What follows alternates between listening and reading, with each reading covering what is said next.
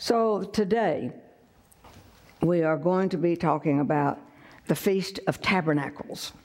And as you listen to the message this morning, you will see what a very important week this really is and how the Lord looks at it. So we've been making our way through the fall feast, which the Lord commanded Israel to observe, and today we arrive at the final one, the Feast of Tabernacles. All of these feasts, from Passover to Tabernacles, form a roadmap that points to mine and your redemption. They all point prophetically to Jesus, and each of them have a past, present, and a future significance. This final of the seven feasts happens in the seventh month during the seventh full moon, and it is celebrated for 7 days, completing a perfect sevenfold display of God's relationship with us. It speaks of the glorious kingdom to come in Jerusalem when Jesus will rule and reign over the entire earth for 1,000 years. It also speaks of heaven and the millennial reign, that 1,000-year reign, as it gets us ready to meet the Lord Jesus Christ. Let's look at Leviticus 23. And the Lord said to Moses, "Give the following instructions to the people of Israel. Begin celebrating the festival of shelters or tabernacles or booths on the 15th day of the appointed month, 5 days after the Day of Atonement." All of this is falling in line. This festival to the Lord will last for 7 days. On the first day of the festival, you must proclaim an official day for holy assembly when you do no ordinary work. For 7 days, you must present special gifts to the Lord. The 8th day is another holy day on which you present your special gifts to the Lord. This will be a solemn occasion, and no ordinary work may be done that day. These are the Lord's appointed festivals. Celebrate them each year as official days for holy assembly by presenting special gifts to the Lord: burnt offerings, grain offerings, sacrifices, and liquid offerings, each on its proper day. These festivals must be observed in addition to the Lord's regular Sabbath days, and the offerings are in addition to your personal gifts, the offerings you give to fulfill your vows, and the voluntary offerings you present to the Lord. Remember that this seventh-day feast to the Lord, the Feast of Shelters, Tabernacles, begins on the 15th day of the appointed month after you have harvested all the produce of the land. The first day and the 8th day of the festival will be days of complete rest. On the first day, gather branches from magnificent trees, palm fronds, boughs from leafy trees, and willows that grow by the streams. Then celebrate with joy before the Lord your God for 7 days. You must observe this festival to the Lord for 7 days every year. This is a permanent law for you, and it must be observed in the appointed month from generation to generation. For 7 days you must live outside in little shelters. All native-born Israelites must live in shelters. This will remind each new generation of Israelites that I made their ancestors live in shelters, tabernacles, booths, when I rescued them from the land of Egypt. I am the Lord your God. Tabernacles, or shelters or booths, present a dramatic change from the repentant prayers that we've been involved in over the 5 days that were earlier that we did during Yom Kippur. Tabernacles is all about celebrating and rejoicing in the sure promises of God, especially rejoicing about the eternal future that God has for us. This is the happiest feast of all. It's not sad in any way. It reminds us of the passage in Ezekiel in which God made this promise: "My dwelling place also will be with them, and I'll be their God, and they will be my people." In Jewish communities around the world, families and friends gather in makeshift dwellings to eat, sing, and celebrate the goodness of God, and to be reminded that here below we have no lasting dwelling. In other words, there's not anyone here.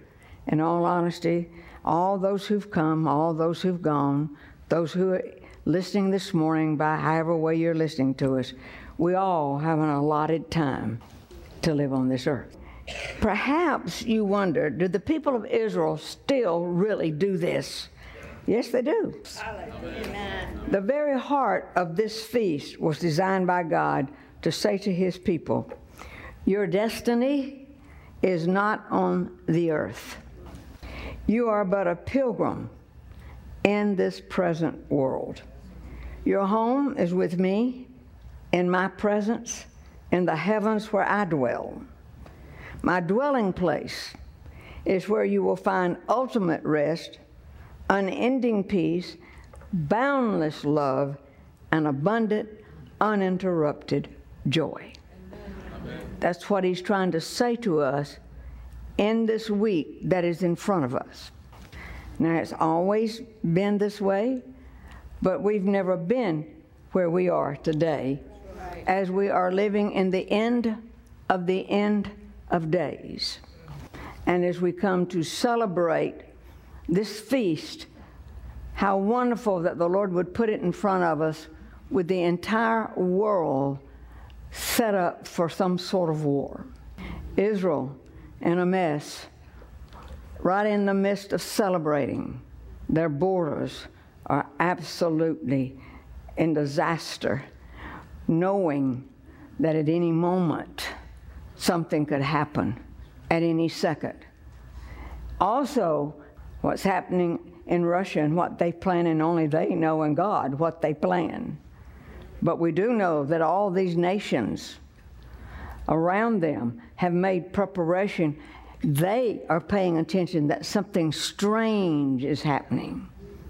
And then we sit with our border wide open, allowing anybody and anything who ever wanted to destroy us. As Brother Dan said to me so many years ago, you watch it, Pastor. You will see an invasion across your border. That's the one you best pay attention to. In the field of tabernacles, God invites us into his house to sit at his feet, to listen to his word, to sense his heartbeat, and to bask in the warmth of his great love. The Feast of Tabernacles prophesies the best family reunion you could possibly imagine. Amen. For this feast occurs in the fall of the year, the time of harvest. It points to the great harvest of the worldwide body of Christ, as it's written in Matthew 24. And then at last, the sign that the Son of Man is coming will appear in the heavens. And there will be deep mourning among all the peoples of the earth. They will see the Son of Man coming on the clouds of heaven with power and great glory, and he will send out his angels with the mighty blast of a trumpet. And they will gather his chosen ones from all over the earth, from the farthest ends of the earth and the heavens. Glory to God. Church, this feast is all about living in, celebrating, and enjoying the glorious presence of the Lord. Perhaps it was on David's mind when he wrote in Psalm 16, you will make known to me the path of life. In your presence is fullness of joy. In your right hand there are pleasures forevermore. When Moses was unsure of himself, apprehensive and uncertain, God said to him, my presence will go with you. Why didn't God say, Moses, I'll give you more power? Or Moses, I'll give you more authority? God didn't say any of that. God said, my presence will go with you. Why? Why? Because having the presence of the Lord with you is the highest form of approval any man or any woman could ever receive.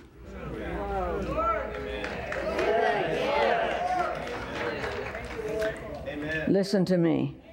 You can be a great preacher or a great teacher.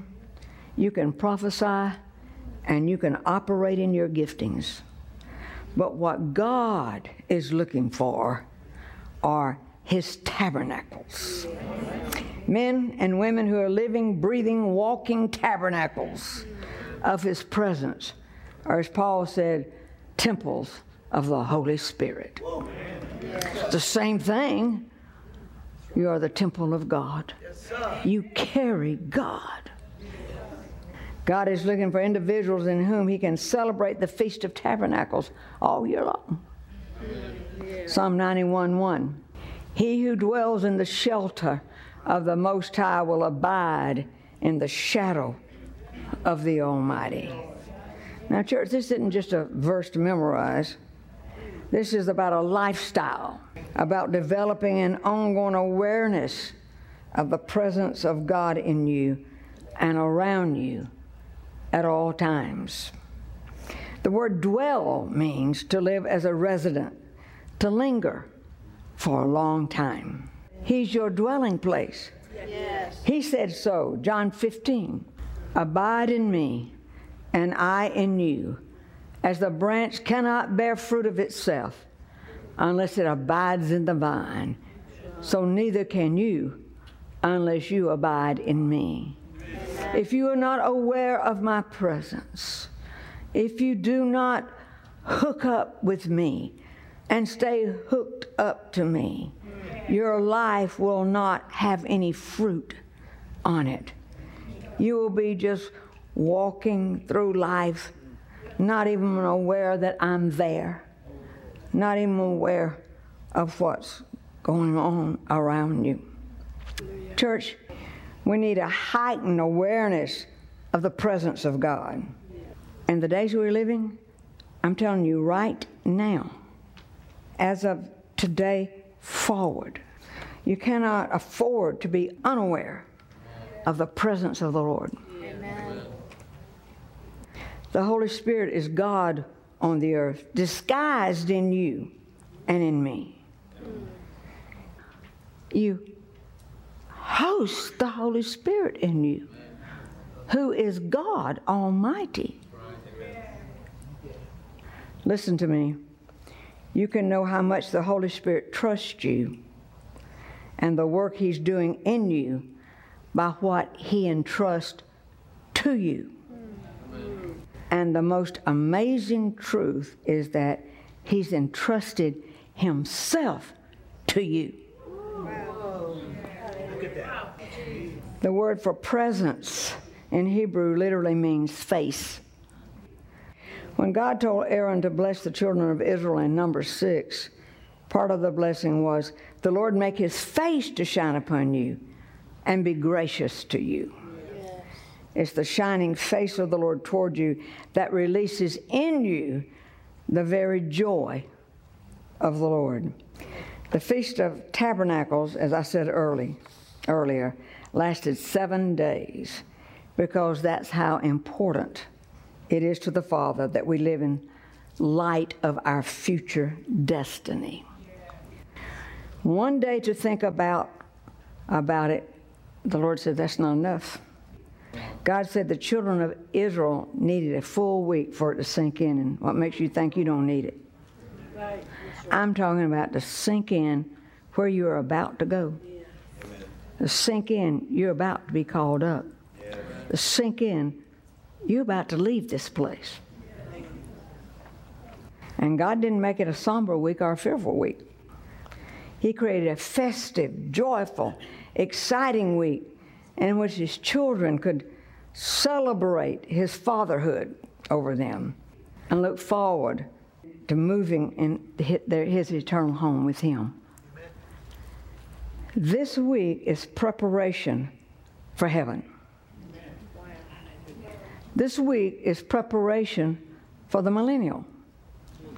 But first is heaven before the millennial comes. And He wants you to wake up to heaven is on your agenda. And heaven is in front of us. Thank you, Jesus. And we are about to experience it. In today's language, this is what he said. Act it out. Build a flimsy house to live in for a week. To remember that nothing on this earth is permanent. Cover it with tree branches to remember that I called you oaks of righteousness in my word. Eat your meals in it. Remember that for 40 years I fed you in the wilderness. Your clothes didn't wear out. Your children's clothes grew with your children. And your sandals were as good as new when you reached the Jordan after 40 years of wearing the same pair. Rejoice and celebrate that you're my children and that I'm your God. I'll never leave you. I will never forsake you. You will never be alone. If you face a crisis, come get along with me. If you enjoy a victory, come celebrate with me. Taste and see that the Lord God is good. Yes. I pray that his presence in you will become so real, so alive in you, that it will revolutionize your daily life right up to the moment that Jesus comes to take us all home. Amen.